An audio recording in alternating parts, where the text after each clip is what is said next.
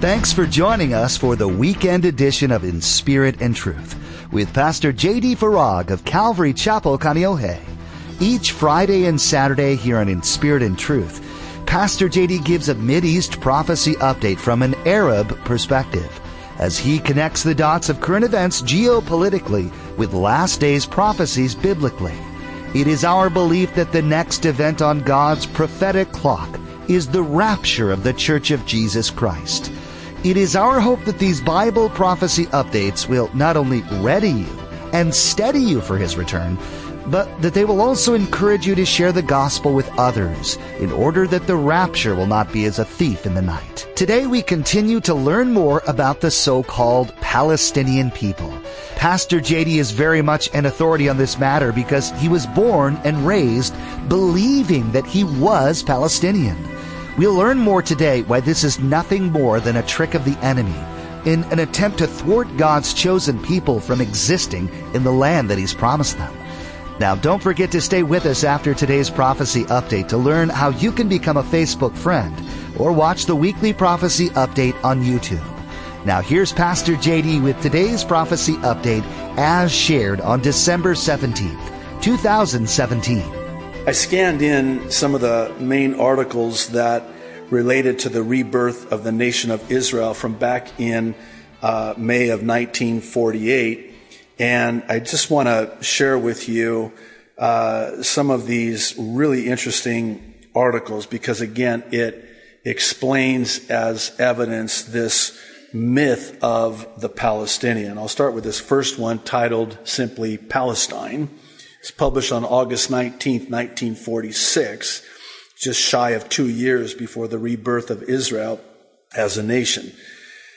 So, what of a Jewish state?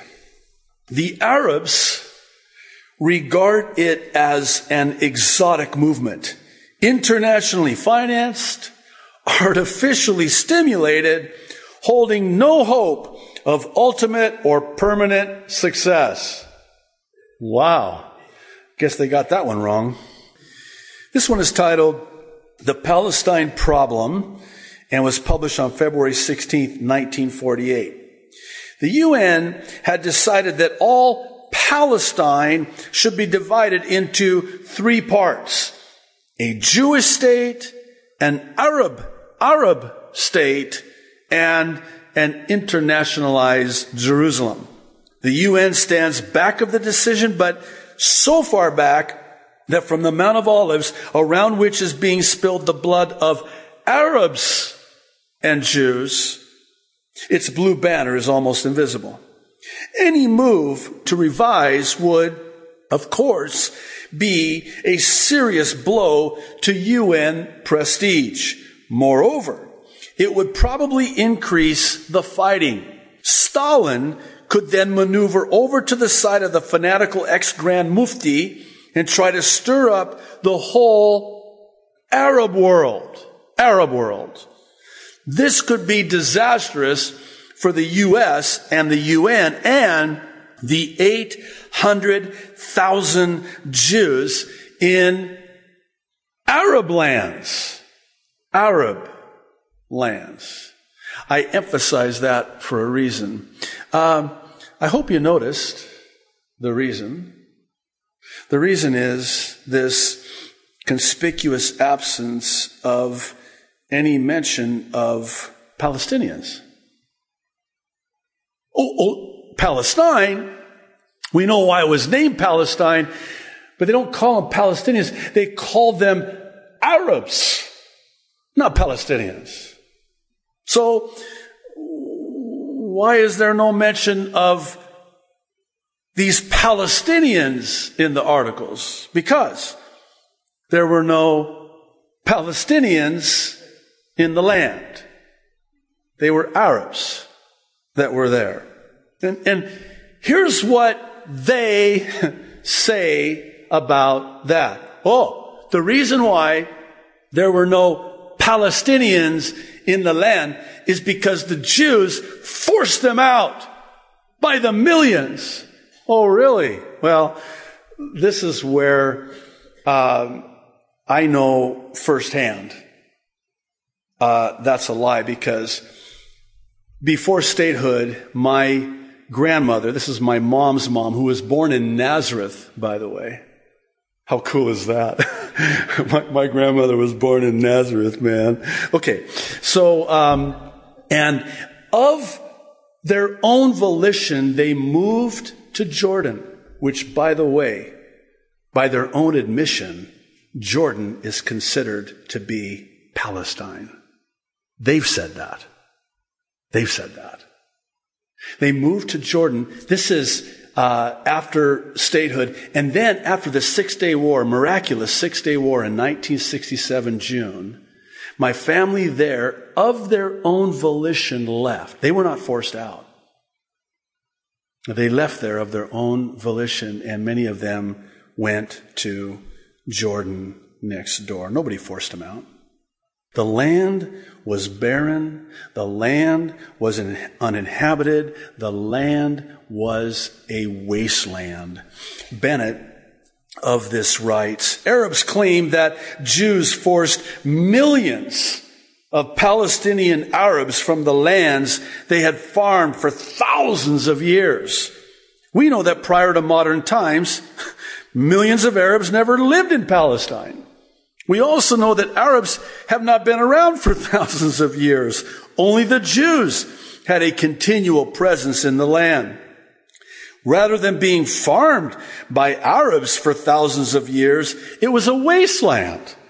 Eminent writers and pilgrims to the Holy Land throughout the ages have left many written testimonies of the empty, barren wilderness. Historians report the same findings. He goes on to document these historians and speaks of the prolific American writer Mark Twain, who toured Palestine in 1867. Listen to what he wrote in The Innocents Abroad. Come to Galilee, these unpeopled deserts, these rusty mounds of barrenness that never do shake the glare from their harsh outlines, that melancholy ruin of Capernaum. We reached Tabor safely. We never saw a human being on the whole route. Bethlehem and Bethany and their poverty and their humiliation have nothing about them now. The hallowed spot where the shepherds watch their flocks by night and where the angels saying, peace on earth, goodwill to men, is untenanted by any living creature. Bethsaida and Chorazin have vanished from the earth, and the desert places round about them sleep in the hush of a solitude that is inhabited only by birds of prey and skulking foxes. Stirring scenes occur in the valley of Jezreel no more.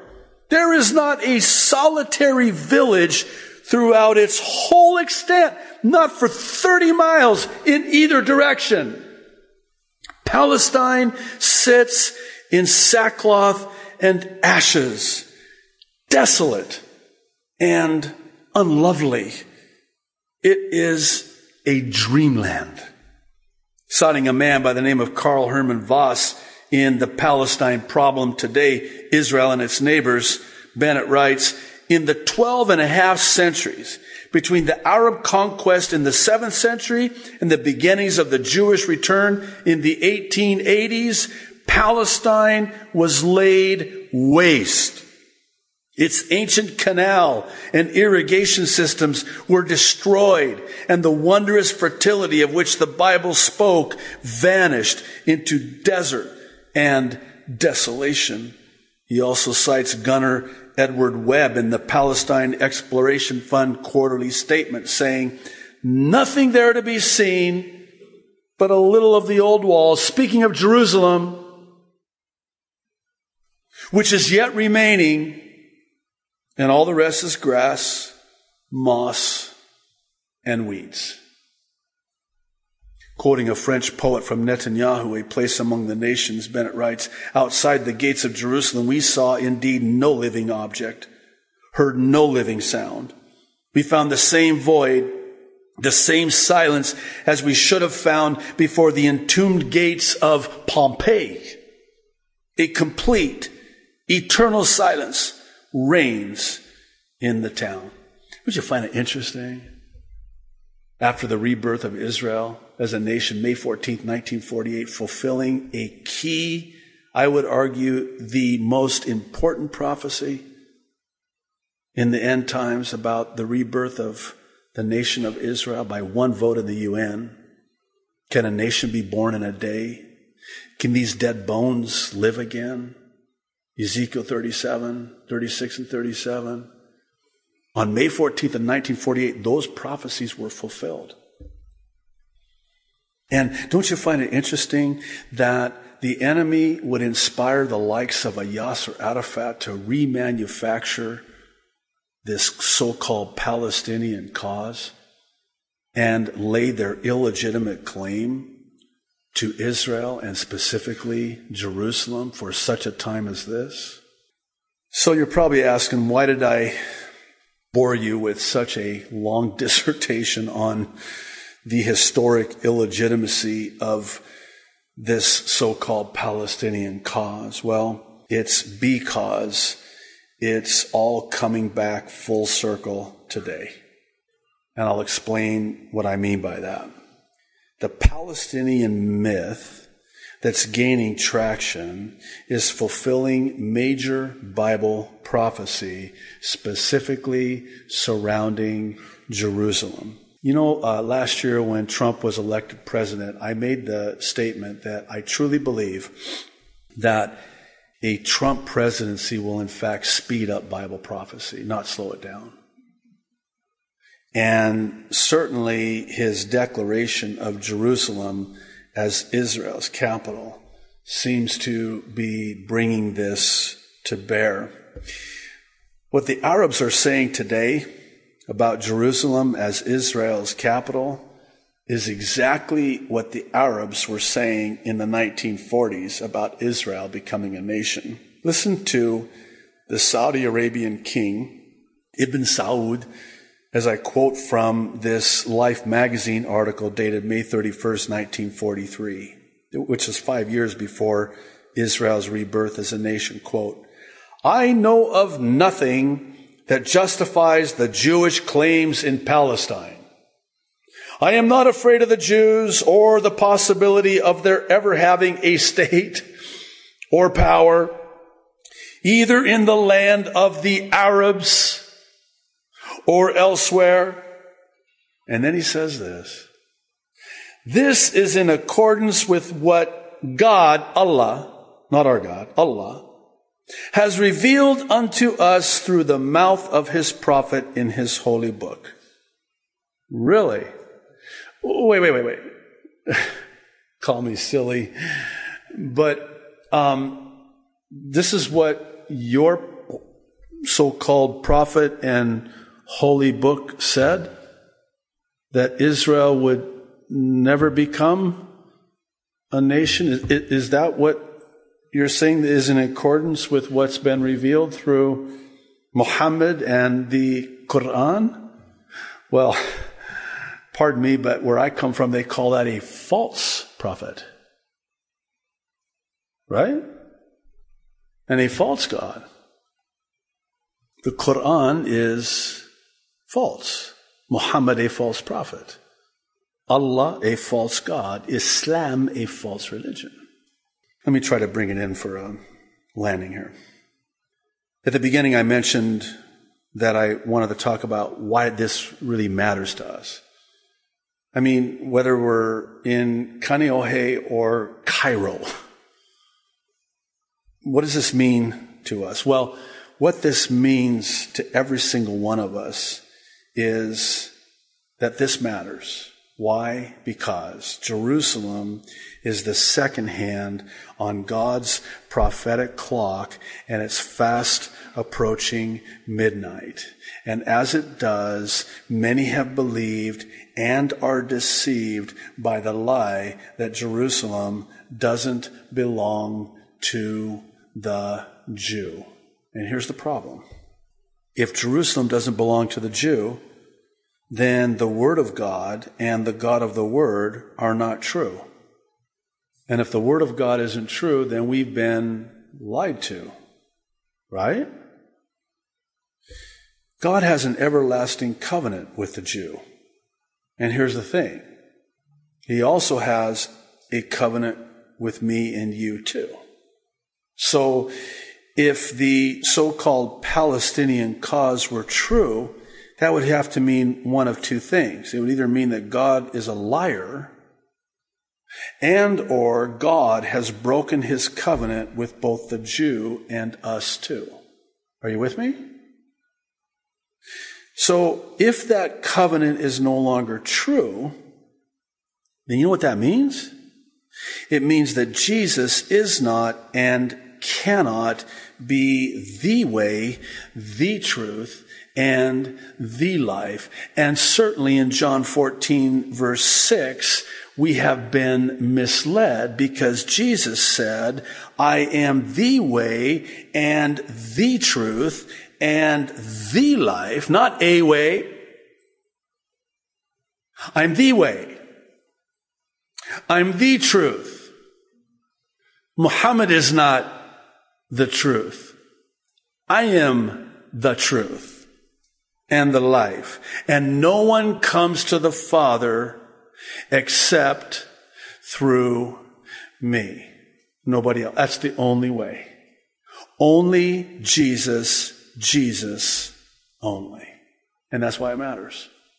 That's why. Do you see how subtle, how cunning it is to dismantle the truth by inserting the false, the lie?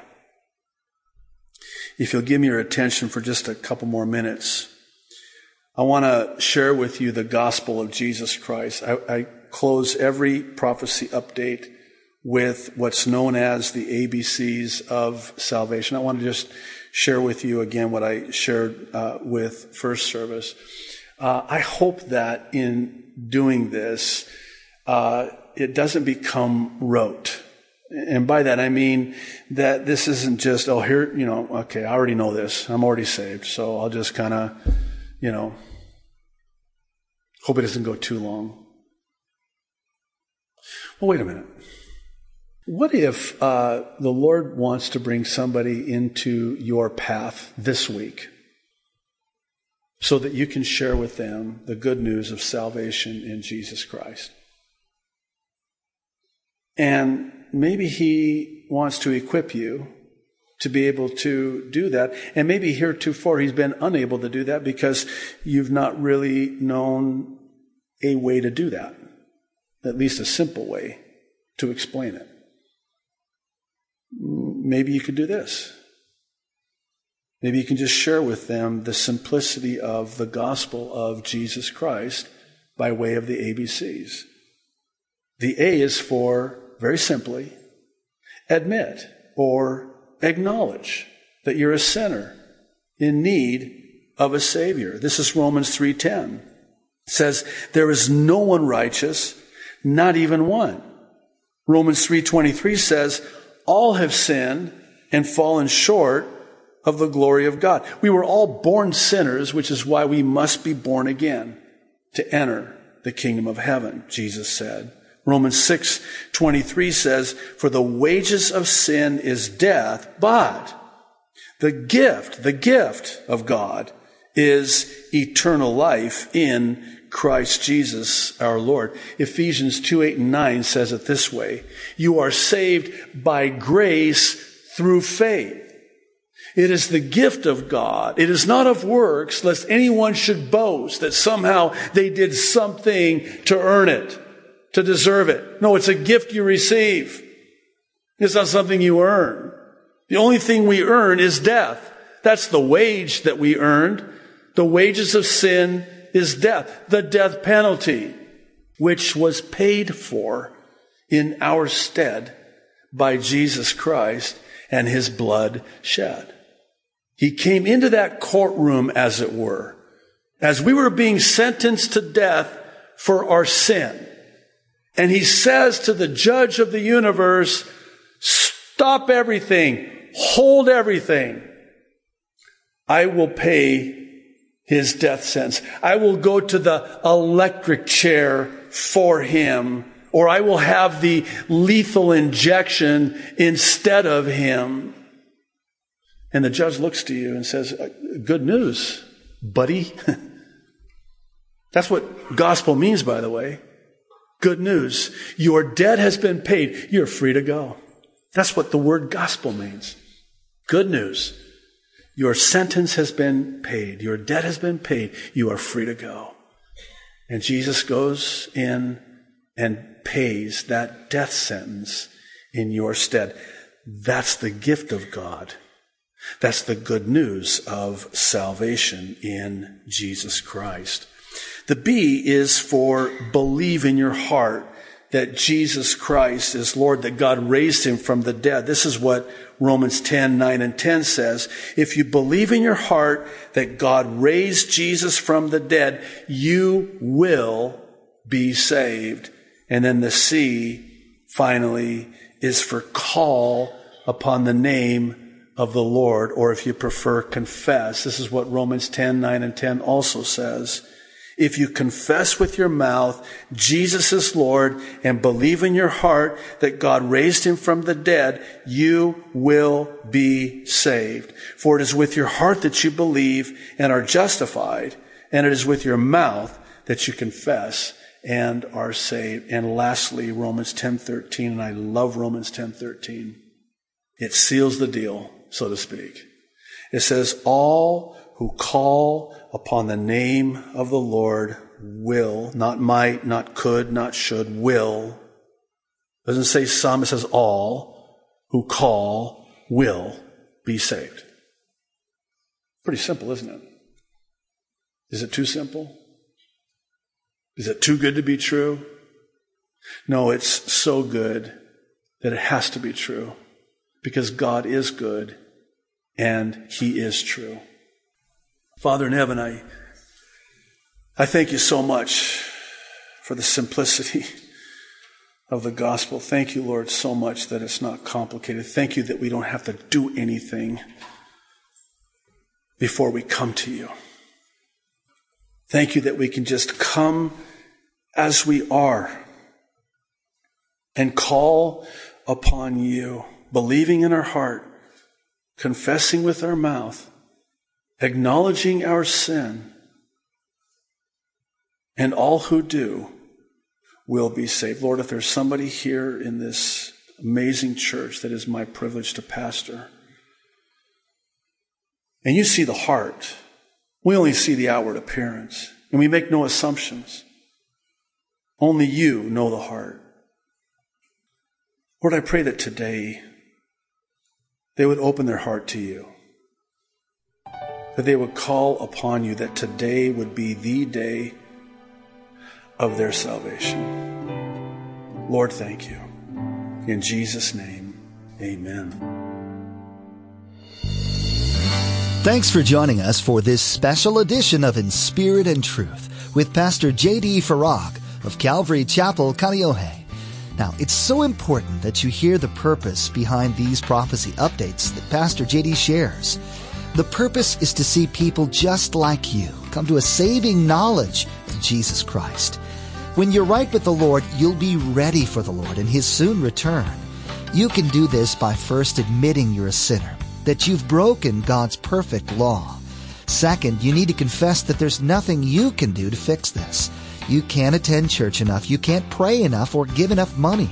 There's nothing you can do to atone for your sins. Third, you must realize that there is someone who can. His name is Jesus Christ, and he is the Savior of the world. He gave his own life so that you wouldn't have to experience the penalty for your sins, which is death. Please, If you're listening today, receive Jesus as your Lord and Savior and escape the realities of the prophecies that are being fulfilled all around you.